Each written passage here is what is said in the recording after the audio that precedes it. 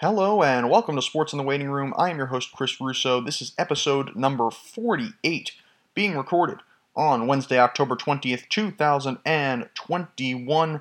So much to discuss this week. Wishing you my very best. Go to MLB postseason. We're off to the League Championship Series at this point. Each League's Championship Series. Go over most of the NFL highlights, at least the really good games, or at least the decent games from the last week. Talk a little bit about the NBA's opening night and the Bucks and the Nets, as well as the kind of hysteria almost. I was going to say hype, but really hysteria surrounding Ben Simmons and what his future may be in Philadelphia. And then we'll actually talk a little bit about Evander Kane's suspension, and it may not be quite for what you think if you have not been noticing as of late. But we start with, well, first let's go with a little bit of a recap of the division series. So last week, we had already spoken last week. The Rays had already been knocked out by the Red Sox, and we had already had, I think every series was locked out, well, except for Dodgers-Giants was the big one. The Astros were knocking out the White Sox as we were speaking, and they would do so, and then it was the Giants, and it was the Braves and the Brewers, a surprising victory for the Atlanta Braves over the Milwaukee Brewers. So, a little recap just of the end of the Dodgers-Giants series, which was Friday night. So, of course, the Dodgers won Game 4 in LA. The Dodgers took a 1-0 lead early in Game 5 in San Francisco. Giants tied the game on a solo homer by Darren Ruff. And Cody Bellinger with an RBI single in the top of the ninth, one of two really clutch hits so far this postseason, entering Game 4 of the NLCS. And, of course, bottom of the ninth, Giants put a man on with 2 out. Wilmer Flores comes to the plate. Of course, a favorite of many people in my area. And Flores gets called for going around on, I think it might have been 0-2, I want to say. And was not even close. Not even remotely close. Gabe Morales was the first base umpire, and he's received a lot of flack over the last week. And again, you don't want to go too harsh. You don't want to be too harsh on umpires, but it's all about admitting the mistake. I think we noticed that with, one of the most egregious examples of it was, of course, Jim Joyce and pretty much robbing Armando Galarraga, not intentionally, but robbing Armando Galarraga of a perfect game and a no-hitter. This was in 2010. But Jim Joyce, that's how you know umpires are human, came out and was incredibly emotional and apologized for not being able to see it properly. And another one is Don. I forget if it's Denkinger or Denkinger, who was the first base umpire, Game 6 of the '85 World Series, Cardinals and Royals, ninth inning. The Cardinals up 1-0. Misses a fairly obvious call at first base. I don't know if it cost the Cardinals the series because there was nobody out at that point. It would have been the first out of the ninth, but it did hurt them. Royals went on to win the game. They won the series the next night. But apparently, it's still a game. Whitey Herzog, from what I've seen, Whitey Herzog and Don Denkinger apparently still, I think, do like charity stuff together. So a game's a game. But you're still getting paid. This is still your job. And again, not to single out Gabe Morales, because a lot of umpires have made bad calls in critical situations. They could be good most of the time, but they can just make a bad call at a bad time. And Morales did at this point. It was really a bad call. The one thing I question is maybe going so hard on him when it's not that much better an angle for a first base umpire or a third base umpire to see a check swing than it is for a home plate umpire. The truth is, the people who actually see it best are the people in the dugout. Because it's at that point where you actually are perpendicular to the bat. You are directly perpendicular to the bat and to home plate at that point if you're at least if you're at a certain part within the dugout. Whereas it's a much different angle from the first base umpire or the third base umpire. It's much more difficult to read. And there's the argument now maybe they should be able to review check swings. Part of me likes that, but I think a bigger part of me, appreciates human error at times, just because of what it makes us. It makes us human, and even that strike zone, like a strike zone, the robotic strike zone. I disagree with a lot of calls at times in the strike zone, but sometimes they're not necessary. No, sometimes it's very, very difficult to tell, and it could go either way, and you shouldn't blame the umpire for that. Now this one didn't necessarily cost the Giants their season. Well, let me take that back. It's not necessarily that the Giants would have come back, because they were down to their last out, but the tying run was on first base. It's not like he had a man on third or the bases loaded, but the tying run was on first base and the team's season was on the line. But it's tough to see a season end like that. And the other thing is, I would argue for a restructuring of the postseason. And the truth is, this should go for all four of the major sports leagues, where if you don't finish with the best record in your division, but you finish with a better record than a team that has won the division, and you're good enough to be a wild card, I would argue maybe you should get home field. You should get a higher seed, and that team should go down. And you should be rewarded for winning your division. It's important, but the Dodgers this year won 106 games in the regular season. The Giants won 107. And because they're in the same division, the Dodgers had to not only play in the wild card game, but have to go on the road to play San Francisco. And the crazier thing about that is, now that the Dodgers have knocked out the Giants, but the Dodgers still are first wild card, the Dodgers have had to go to Atlanta for the first two games of the series, of the NLCS. Now, do the Braves still have a 2-0 lead after 2 games, or a 2-1 lead after 3 games, if the first 2 games were in Los Angeles? I'm not going to tell you that for sure. I'm not going to tell you that they definitely won't. But it's different, because the Braves won 88 games, and the Dodgers won 106. And that's an incredible difference.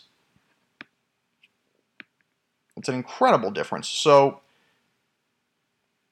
maybe in a more just postseason system, the Dodgers and Giants don't meet each other until the NLCS. Maybe that's what happens, and maybe that only decides Game 5. It only decides who goes up 3-2 as opposed to who wins the series. But regardless, it all ultimately came down to that call. And it's funny because, again, with the umpiring stuff, it's not even the first major call that I would say Gabe Morales actually made this year that had postseason implications that was perhaps it was incorrect. I remember earlier this summer there was one that, and again, it's a 162-game season. Something's bound to go wrong when you have that many games. But there was some Sunday night game, Yankees-Red Sox in the Bronx, and I think the Yankees had rallied to tie the game in the ninth.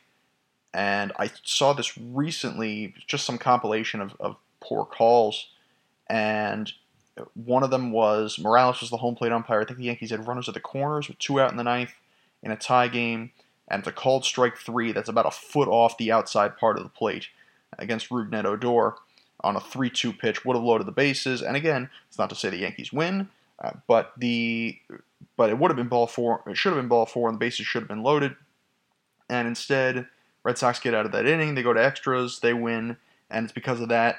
Well, in part because of that. Not to mention the 90 or so, however many other games the Red Sox won, or games that the Yankees blew, that the Red Sox got home field at Fenway instead of at Yankee Stadium because they were tied and the Red Sox got the tiebreaker. So maybe things are different there. I don't know. It's the same thing with the Braves Dodgers argument.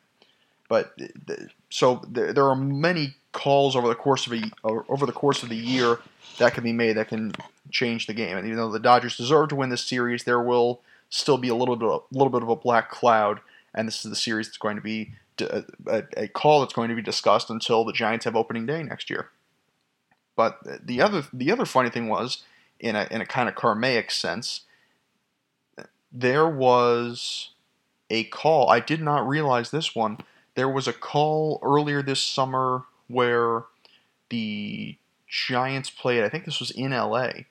and I forget what it was exactly. I think Darren Ruff was up with the bases loaded in the ninth, and I think tying run on third, check swing, should have been strike three against Kenley Jansen. Instead, they said he did not go around, even though it looked like he clearly did.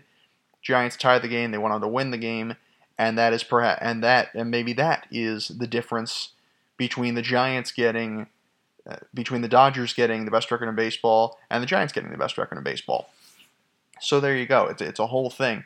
But the more talented team, the better managed team probably ultimately won.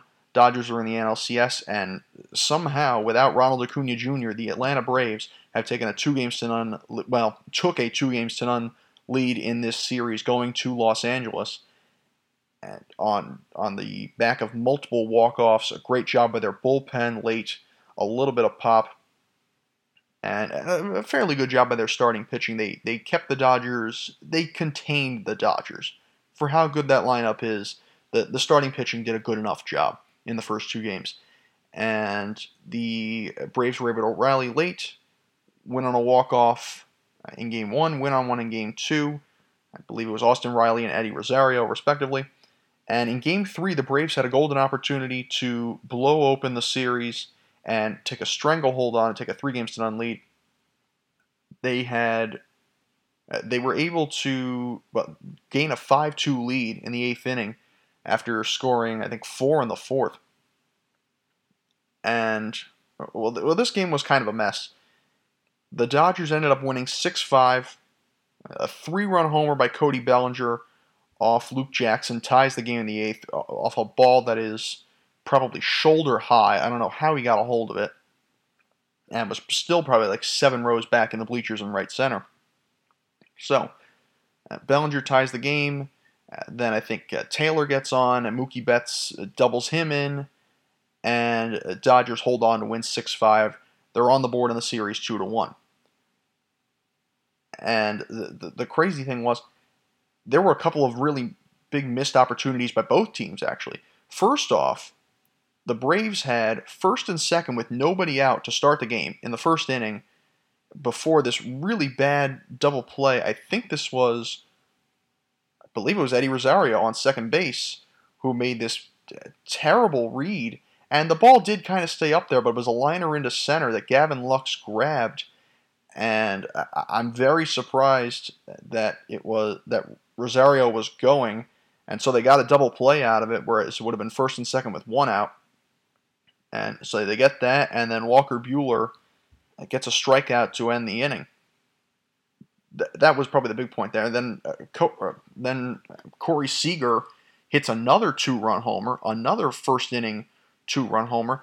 By the way, Dodgers, just to go off into a tangent here, the Dodgers should keep Corey Seager, or at least try to keep him, because everybody keeps saying they traded for Trey Turner to be his successor, and in many ways, Trey Turner is a better ball player than Corey Seager is. He's a better base stealer and maybe a better pure hitter. That being said, Corey Seager was the World Series MVP last year. He's had clutch hit after clutch hit, clutch homer after clutch homer in this postseason. He is tied with Justin Turner, despite playing one less year with the Dodgers, tied with Justin Turner for the most playoff home runs in franchise history. Last year, he's the World Series MVP last year. That should say enough. And frankly, they're the Dodgers. They could probably find the money to sign both of those guys if they really wanted, and keep one of those guys, I would think more likely Turner, I guess, at second base, if they really wanted. But regardless, Corey Seager cracks a 2-run homer, opens it up 2-0, as he had in, I think it was Game 2, he had a 2-run homer in the first. But the Braves came back to win that game, and the Braves, surely enough, came back with 4 in the fourth to take a 4-2 lead and knock Walker Buehler out of the game. Now, the real turning point here, and it would have been the turning point in the series, would be this 2-strike pitch that was a clear strike 3 on, I think it was Jock Peterson, actually, the former Dodger, and would have been a huge out. But Jerry Meals did not call it a strike, even though it looked like it absolutely got the inside corner. Pretty blatant, I thought, actually. And then Jock Peterson lines a base hit into right, puts a run on the board, 2-1. Braves scratch across 3 more, and they take a 4-2 lead. They knock out Buehler after 3 2/3. Now, I will also say that was not the only mistake of the inning that hurt the Dodgers. There was that call that should have been strike 3, but also Gavin Lux dropped a fly ball in right center. Now, I will say Lux was at fault because obviously he dropped the ball. I thought I kind of saw it coming because he was moving around very strangely. It's possible that the wind took the ball a little bit because he was moving around in a way where it looked like he couldn't really find it. And while I can't take the blame away from him, I can also say that it did not help that it was so sunny, because for some reason this game was scheduled for 2 o'clock Pacific Standard Time on a Tuesday. It was scheduled for 2 o'clock on a Tuesday West Coast time, which doesn't make any sense. It's bad enough that you have a 2 o'clock game on the West Coast on a weekday, and it's not a holiday. But then you also factor in it's the city with perhaps the most notoriously bad traffic in America, if not the world, in Los Angeles. And so I remember seeing the just kind of the opening shot of this ball game, and it looked like maybe half the stands were empty. And again, that is something that's fairly normal, I think, for Los Angeles. That's how bad the traffic is. But at 2 o'clock on a Tuesday, it's ridiculous. And the fact that they played the Red Sox-Astros game in Boston, East Coast. This was not in Houston. This is not Central Time. They played it in Boston on the East Coast at 8 o'clock. Why is that game 8 o'clock and the game in LA 5 Eastern, 2 Pacific? It should have been the other way around. And then for some reason, today, Game 4, and tomorrow, Game 5, well, tomorrow the Red Sox and Astros won't be playing anyway, but Game 4 for the Dodgers and Braves is the late game, while Game 5 of the Red Sox and Astros the same day is the early game. So why would you switch things around in the first place? It doesn't make sense. It's not like they were playing on a Saturday or a Sunday. It doesn't make any sense. So that obviously did not help Lux, because he doesn't misjudge that fly ball if the sun is, if it's 3 hours later. It's really something that did not make any sense. But what should not be overlooked, of course, Dodgers come back to win it 6-5. Turning point in the series, the 8th inning, 3-run homer off Luke Jackson by Cody Bellinger. And the Dodgers are on the board in the series. It's 2-1. They will go with Julio Urias, who has, I'd probably say Walker Buehler was their ace this year. Again, they had, Kershaw was dinged up, of course, and we don't know what his future is with the Dodgers. I think we mentioned that on the last podcast. Buehler was, I believe, their best in ERA and one of the best in baseball. But Urias, won 20 games. And that's it's such a rarity nowadays that you could also say he's an ace. So, and plus Buehler only went 3 2/3. He was pretty unlucky in that fourth inning, but he only went 3 2/3.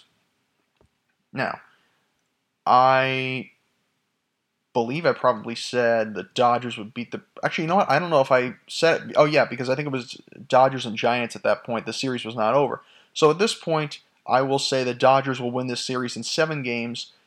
They'll go to Atlanta and take a Game 7 on the road.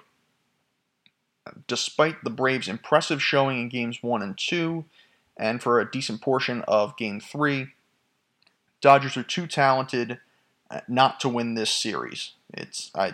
Dodgers and Giants were the 2 best teams in baseball this year, and I'm taking the Dodgers to win. Moving on to that ALCS, as a matter of fact, the Astros and Red Sox tied at 2 games apiece. Biggest issue for the Astros in this series, even in the games they have won. They won narrowly in Game 1, and they were down for most of Game 4. They blew it open in the 9th. But even in those 2 games, their starters did not get anywhere past, I think, 2 2/3. I think the most a starter has thrown for the Astros in a single game in this series has been 2 2/3 innings. And that's ridiculous. The Astros need their starters to get past the 3rd inning, let alone the 5th, which they have yet to do in this ALCS. Now, credit goes to the Astros bullpen, which I thought was a bit of a weakness for them even when they won the World Series. I actually said the same about the Red Sox when they won the World Series the next year. Give so much credit to the Astros bullpen for their job in Game 4 for silencing Boston's bats after consecutive blowouts.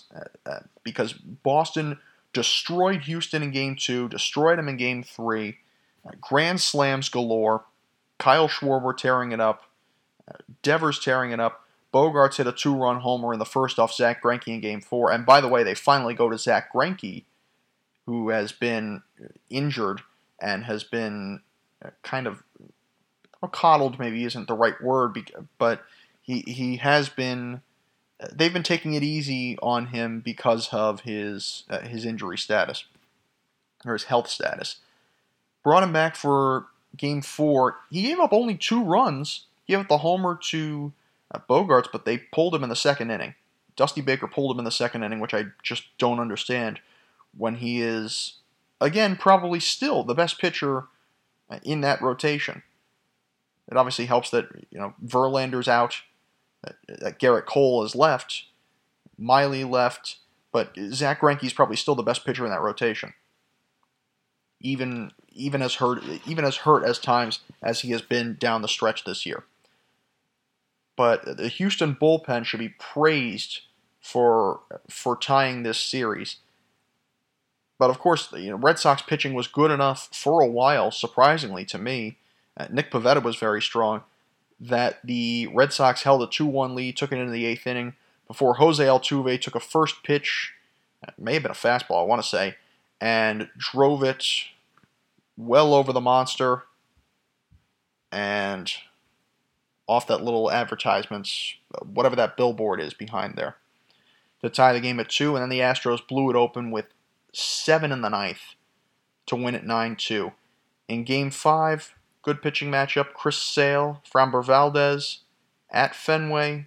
It will be the early game, and as I record this, it's actually going to be 10 minutes from now. And I will say that was a must-win game for the Astros, especially with Sale going tonight. And they get home field back. The American League pennant will surely was guaranteed to be won in Houston this year. I'll say the Astros will win this series in 7 games, but I think the Red Sox are going to take this game tonight, and Houston's going to win the last 2 at home. We will take a break. We'll come back. We'll discuss the NFL highlights of the week. All right, Week 6 of the NFL regular season has concluded. We'll just go over the highlights of the week, starting with let's start with the Jaguars and the Dolphins, actually. The Sunday morning London game. The Jaguars topped the Dolphins 23-20 to snap a 20-game losing streak. And here's one of 2 plays I will call the terrible decision of the week. The first one Well, another one I will mention in a later game. First one is the Dolphins going for it on 4th and 1 from their own 46 with under 2 minutes to play in the fourth quarter and one timeout in a 20-20 game. They did not get it. Jaguars march only 11 yards. I think they actually went backwards on the first couple of plays, as a matter of fact, and still only went 11 yards over the next minute 42 and still kicked the field goal to win. That being said, it was not a chip shot. I think it was about a 52-yard try. So I don't understand that decision by the Dolphins. And again, I mentioned 52-yard try, and it was not a given for the Jaguars with their kicking problems. They had somehow made their first field goal of the season earlier in that game, and had actually. There was one kick that looked like it was going to go about a foot to the right or a yard to the right, and then hooked back left inside earlier in the game. But the Jaguars hold on to win and snap a 20-game losing streak dating back to last season. That being said, I know there's so much pressure on Tua Tagovailoa. I would not say he was the reason they lost this game. He went 33 of 47 for 329, 2 touchdowns, and a pick. I thought he played pretty well, and I don't know, maybe it is that Trevor Lawrence if you're losing to the mess that Urban Meyer has created, I don't know what that really says about your team, because I like Brian Flores' organizational skills and what he's done for this team that looked very promising last year and the year before. But I don't know. I did not expect this team to be 1-5 and lose to the Jaguars. So I don't really know what the issue is at this point, but obviously there is one. The Dolphins really need to turn things around. Otherwise, they'll have to rebuild yet again. The Green Bay Packers, moving to the 1 o'clock games, Green Bay Packers theoretically own, quote-unquote, the Chicago Bears on the road by a score of 24-14, and Aaron Rodgers didn't have his best day. I think he had under 200 yards. It was not a shootout, but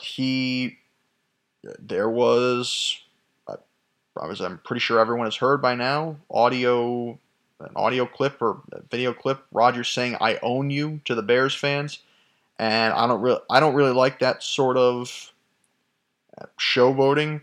I don't like Rodgers showing off there, but honestly, it is so accurate that you just have to back him up. He's for his career. He's 21-5 against the Bears in the regular season.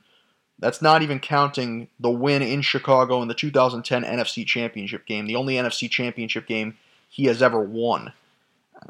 And on top of that, no quarterback in the history of the Chicago Bears. And the Chicago Bears, when you include the pre-Super Bowl era, the two most successful franchises in NFL history, in this order, are the Green Bay Packers and the Chicago Bears. Packers have 13 titles, Bears have 9, but that being said, Packers have 4 Super Bowls, Bears have 1. So since the 60s, it's been a Packer-dominated rivalry. And the Packers have even overtaken in the last decade the head-to-head record. The Bears used to have a better head-to-head record all time against the Packers. Now the Packers have that record. So it's so dominant. But no quarterback in the history of the Chicago Bears, despite winning 9 championships, and this is with all due respect to Hall of Famer Sid Luckman of what I guess would be considered the golden era, no quarterback in the history of the Chicago Bears comes even close to the talent or the success that Aaron Rodgers has had. Because the only guys that I can think of off the top of my head that have really had success in Chicago are, I don't know, the first guy, Sid Luckman, of course. Jim McMahon helped lead the Bears to a Super Bowl title in '85. I know Jim Harbaugh was there later on.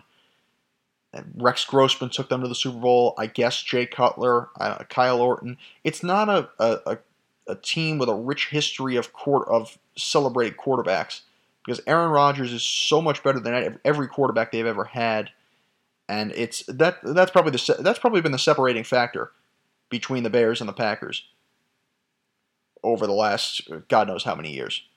That's been the biggest difference, because the Bears have fielded a great team. 2010 Bears might have been a better team than the 2010 Packers. The Bears had the number 2 seed, Packers had the 6, but the Packers ultimately won. Why? In large part, I would say due to quarterback play. I mean, look at why did the Bears in the 80s, with that vaunted 85 defense, only win one Super Bowl? Could be quarterback play. And Justin Fields is the guy who could turn that around. I don't know what exactly is happening with the Bears, and they've had a kind of a hectic QB situation. I don't know if they're really locked into Fields, but it's the one position that has kept them eluding championships, or kept championships eluding them for the last 35 years. Another 1 o'clock game. The Giants were destroyed by the Rams in East Rutherford, 38-11. Believe it or not, they actually led this game 3-0 after one quarter. The Rams put up 28 in the second quarter, somewhat reminiscent of the Washington Broncos Super Bowl, where the Broncos were up 10-0 at the end of the first quarter. I think it was at the end of the first quarter, and Washington dropped 28 on them in the second quarter, a Super Bowl record. So the Rams dominated this game. Giants led 3-0 after one. Daniel Jones picked apart the Rams D on the opening drive after a sack, a big sack, and I think a fumble, and a recovery by the offense on the first play from scrimmage. And after that, I think it was like 3rd and 15, something like 3rd and 14, 15. He finds Kadarius Toney for a first down that extends the drive, picks them apart, marches down the field. They get to 3rd and 7, maybe. Or might have been 3rd and goal, but definitely deep in Rams territory. And Jones lobs one of the end zone on what appears to be pass interference against the Rams. A flag is thrown. For some reason, they pick it up. I don't know why. The Rams, again, benefiting from no review for pass interference. And for that reason, the Giants have to kick a field goal and go up 3-0. Now, again, in a 38-11 loss, the Giants certainly cannot blame that game on their loss on that one play, but I don't think it helped, and it maybe turned the momentum for the Rams early on after a very surprising drive for the Giants. That's the thing. A couple of times this year, the Giants have just picked apart the defense on the opening drive, and they've just disappointed the rest of the way. The Giants' O-line, I do have to say, gave in for the final 45 minutes to an overpowering Rams defensive line. They had been doing decently in the last couple of weeks, but Daniel Jones just could not, made bad throws, and that was due in part to just a horrible job of the offensive line. Andrew Thomas is out for a few weeks now, and it also did not help that Kadarius Toney, that was a sign of bad things to come for the Giants, that Kadarius Toney, after setting a franchise rookie record for receiving yards in Dallas, being the lone bright spot in their loss where they lost 3 of their biggest skill players, Kadarius Toney was knocked out of this game with an ankle injury after the opening drive. So the Giants down to 1-5. The Rams still one of the strongest teams in the league, and proving that in the final 45 minutes. Very underrated game. The Vikings defeat the Panthers 34-28 in overtime in Carolina. The Vikings again play to their strength, and that is the play of Kirk Cousins. I would say that kind of akin to that first play in the Giants-Rams game, or even first inning, going back earlier into the podcast, into that first inning between the Dodgers and the Braves in Game 3. Probably should have seen this outcome coming from Darnold getting picked off on the first play from scrimmage. Vikings only got a field goal out of it, but that was significant. That being said, give so much credit to Sam Darnold for leading the Panthers back from now 28-17 in the last 10 minutes of regulation, getting a field goal, and then after that, marching the Panthers 96 yards in 1 minute and 27 seconds, converting on 4th down twice, including a 4th and 10 on the first series, and getting a 2-point conversion to tie the game at 28 apiece. The problem, however, Kirk Cousins then takes the Vikings 65 yards for a touchdown on the opening drive of OT. This ending was reminiscent to me of the 2014 regular season game. This was after the Seahawks had blown out the Broncos in the Super Bowl, where the Broncos went to Seattle and Peyton Manning got the ball back with, I think, like exactly a minute left.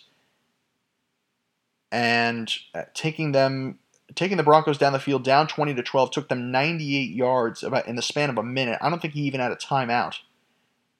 Forcing overtime, getting the 2-point conversion, forcing overtime. But the problem is the Seahawks then came back and ran all over Denver with Marshawn Lynch for 5 or so minutes to start overtime and win that game. But a really good quarterback duel at the end of that one. The Ravens destroyed the Chargers by a score of 34-6. Chargers had shown some might in the last couple of weeks. Jackson runs all over them. Cardinals. How about the Arizona Cardinals? Especially for how good the NFC West is, for how good the Rams are, for how good maybe how good the Seahawks maybe would be if Russell Wilson was in, and for how kind of inconsistent but how good, at least good, the 49ers should be. How is it that the Arizona Cardinals are the team that's 6-0, the only undefeated team, not just in the NFC West, but remaining in the NFL at 6-0. They blow out the Cleveland Browns 37-14 on the road. The Browns, one of the best teams in the American Football Conference. Baker Mayfield will be out for Thursday Night Football. Case Keenum will actually come in, and it looks like much of the offensive line is hurt, as well as a couple of top receivers. I know OBJ is one of them. So some concerns for Cleveland, but even then, Baker Mayfield's stats in this game were not terrible. I think he was 19 of 28 for 2-something, not sure exactly. But Cleveland, it's not just Baker Mayfield. Cleveland is a very good, very strong all-around team that really does not have any major weaknesses, I would say, in their starting lineups at any of the three phases of the game.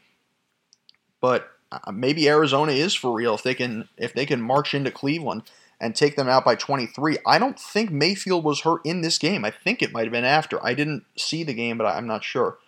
The Raiders, meanwhile, bounce back from John Gruden's very notorious resignation and defeat a pretty strong Broncos team, or at least maybe we thought a pretty strong Broncos team, 34-24 in Denver, showing us maybe it's not just his coaching that actually led them to their success early on in the year and to their rebound, their recovery from a few really tough years. Because I mentioned in the last episode that from a football standpoint, obviously John Gruden's comments were terrible, but from a football standpoint, it's really tough if you're a Raider fan because the team had looked very strong early on this season, and last year had looked as good as they had probably since before Derek Carr hurt his ankle, the year he maybe should have won MVP, the 2016 season.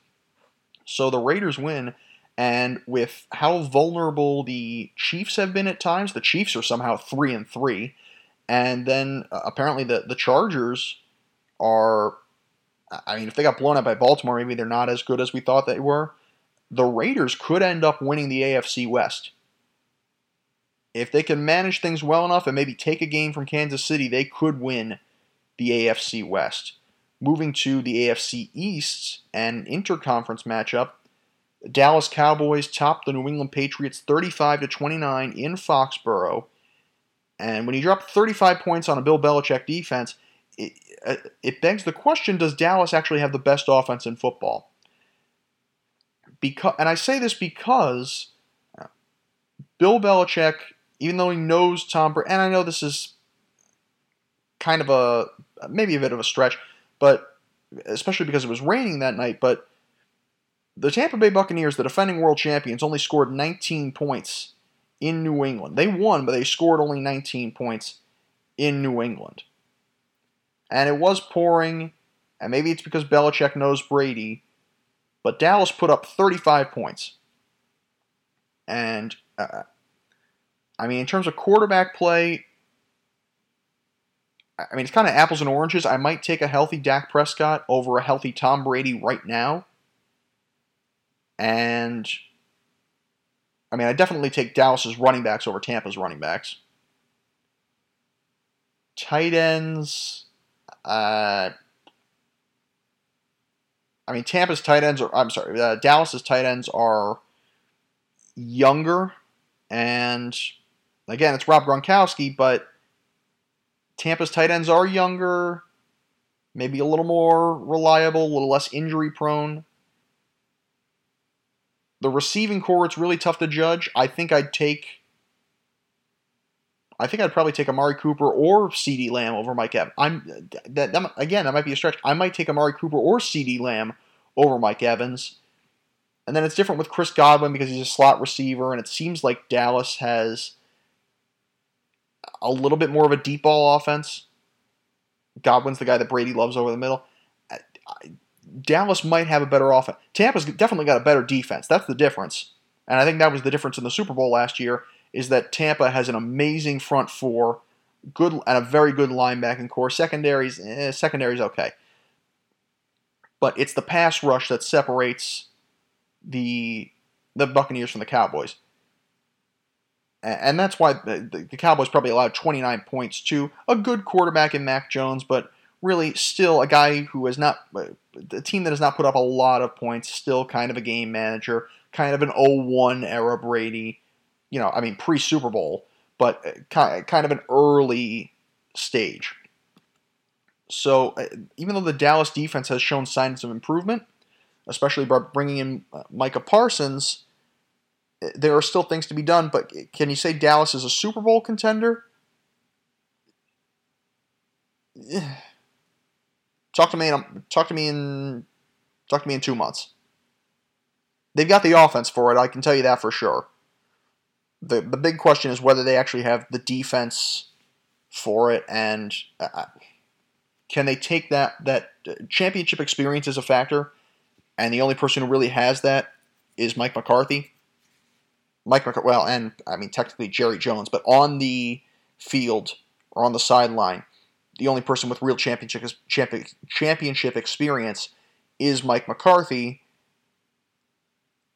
and whether that comes down and really comes out in the Cowboys' performance in January, assuming they win the division, is yet to be seen. Steelers top the Seahawks 23-20 in overtime. On Sunday Night Football, T.J. Watt forces a fumble in overtime. It should be a concern if you're the Steelers, and we've been talking about Big Ben's arm strength really weakening, but the fact that they only won this game in overtime against the Geno Smith-led Seahawks team, and Geno Smith, respectable quarterback, but if Russell Wilson's in this game healthy, this may be a blowout. And this game's at home. They survive. They survive by the skin of their teeth. The Tennessee Titans defeat the Buffalo Bills by a score of 34-31 on Monday Night Football. Great game. Derrick Henry with 3 touchdowns. The Bills, this is the other one that I think was the terrible decision of the week, and it's possible this might be worse. The Bills opt not to kick the potential game-tying field goal on 4th and 1 in the final minute. Josh Allen stuffed on a QB sneak. Titans get the football. That's it. They wrap it up 34-31. Now, I understand the aggressive decision there from how strong an offense the Bills have, but I tend to, as a football strategist, I guess, and again, I'm an amateur, obviously. I've never coached, I've never played. The most I've played is flag football. But I tend to, I would be a more conservative play caller. And obviously that's what separates me from the Bills anyway, because the Bills not only have the talent, but the Bills have the deep ball. And aggressive play calling is what wins them games. But this cost them the game. You take the points, you go to overtime, you hope you win the coin toss, and maybe that's also a question of, do I really trust my defense for Sean McDonough at that point. Maybe that's the real question. The Bills made a terrible decision, but the one thing this does show that despite that decision by the Bills costing them the game, it does show that the Titans can win shootouts. It's not just Tannehill throwing for play action on third down and handing it to Derrick Henry the rest of the time. They can win shootouts.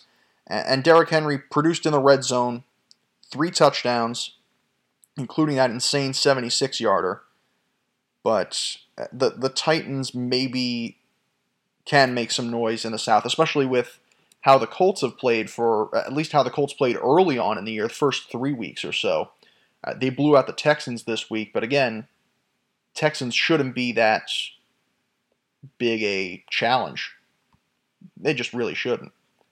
Take a break, come back, and talk about the NBA for a brief moment.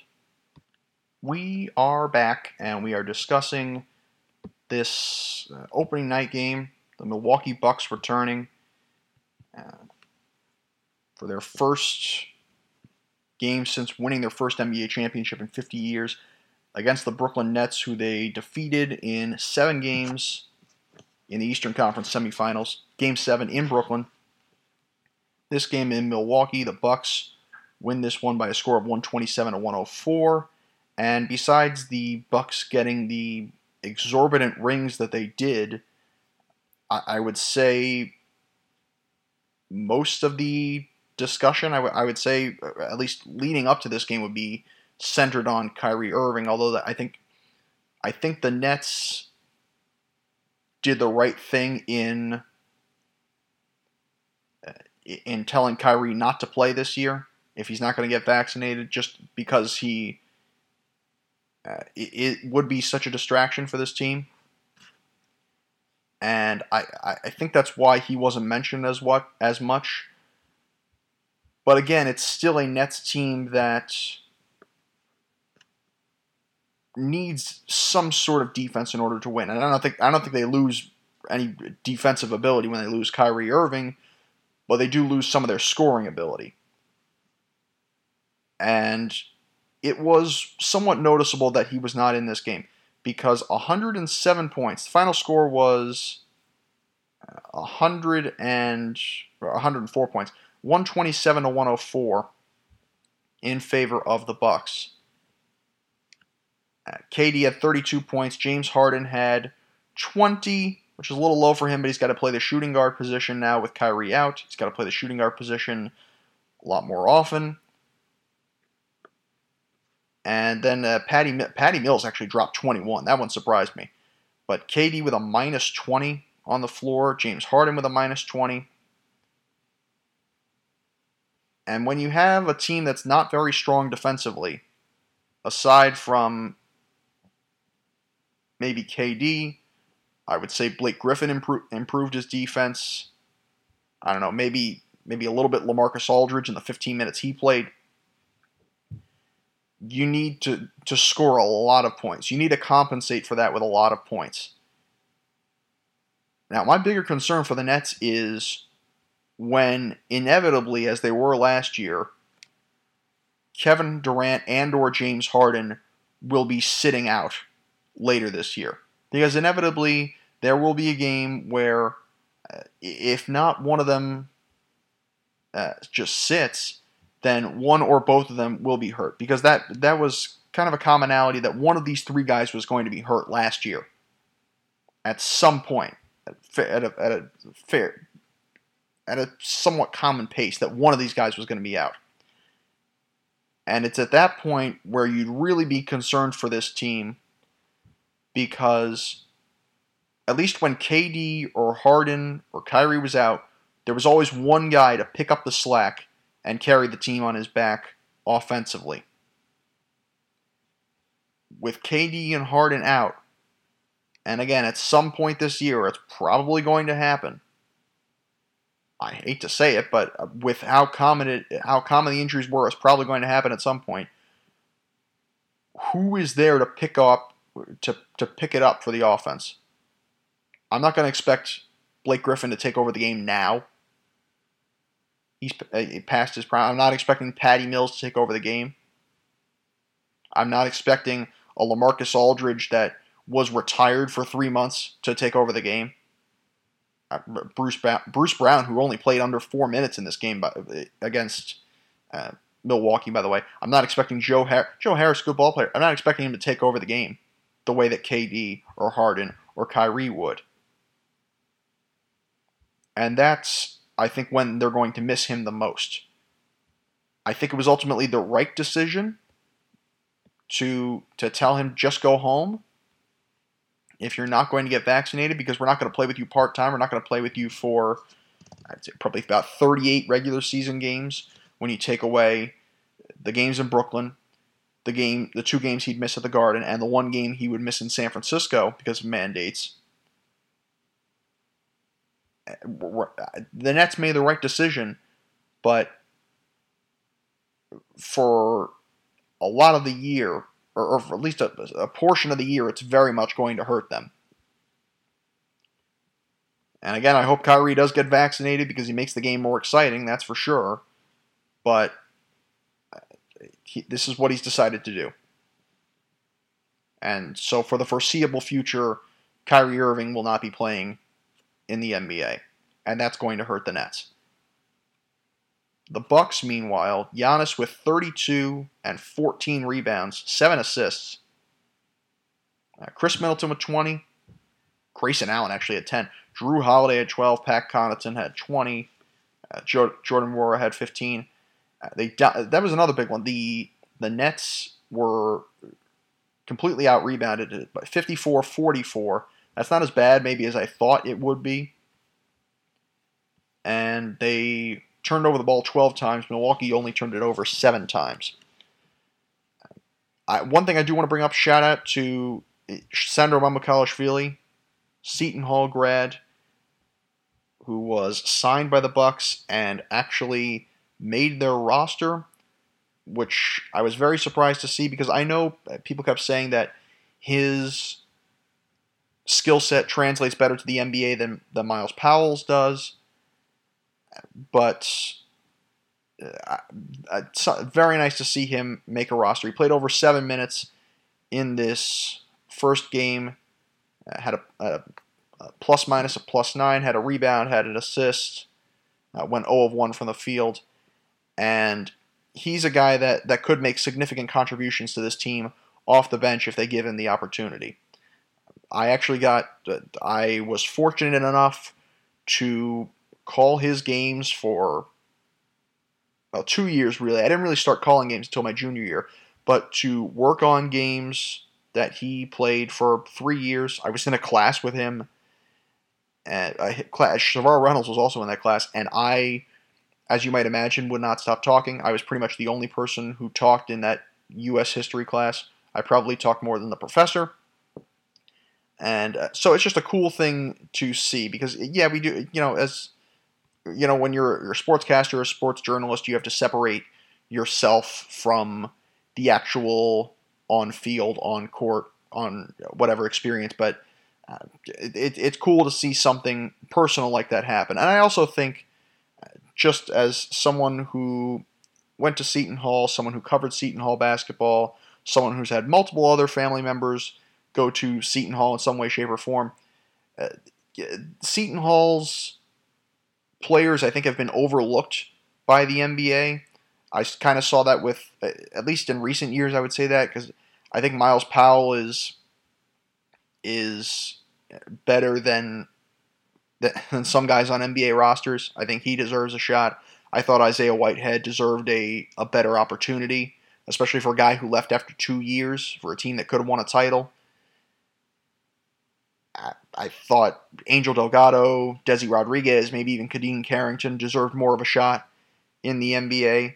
And, Sandro Mamukelashvili is just a guy who represents the playing ability of Seton Hall men's basketball players beyond college basketball.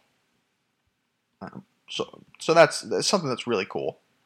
One thing I do want to mention before we transition to the Evander Kane thing, Ben Simmons suspended for the opening night game by the 76ers after a practice.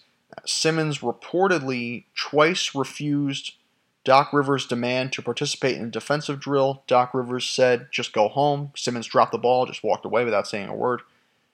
The Sixers have fined Ben Simmons a total of $1.4 million for not playing in the 4 preseason games, as well as missing. He's also missed practices. He has missed workouts, missed meetings. Apparently, I thought I saw something that said he has not been paid at all by the team so far this season, which I find really funny to think when you consider that Ben Simmons is not getting paid for not showing up, and Kyrie Irving is getting paid, I think, still like $17 million for the games that he would have been able to play. And Ben Simmons is vaccinated. But Ben Simmons just, I guess he decides it's not worth it. He said he wanted to be traded over the summer and then showed up at camp for some reason. Joel Embiid had a quote, apparently, after this whole thing happened. Said something to the extent of, I don't really care about that man anymore. Let's move on to something else. And when you ask for a trade and then show up, I don't know what other expectations you can have other than hostility from your teammates. You know, the idea of, is it my fault? Am I the reason he wants out? Why does he not like us anymore? Does he not think we can win with him? Does he think we're the problem? And it causes anger and frustration among the entire organization. So it's Ben Simmons has to be, I would have to imagine Ben Simmons, they'd have to trade him as soon as possible for anyone who would take him.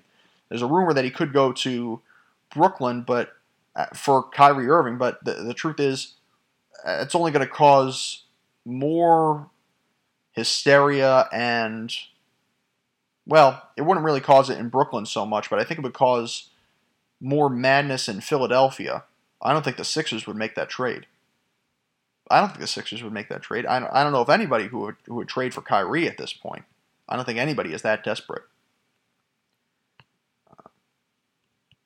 But anyway, moving on, one last thing before we wrap up this week's podcast, and that is that Evander Kane was suspended 21 games, and as soon as I saw the headline, Evander Kane suspended 21 games, I assumed it was for something else.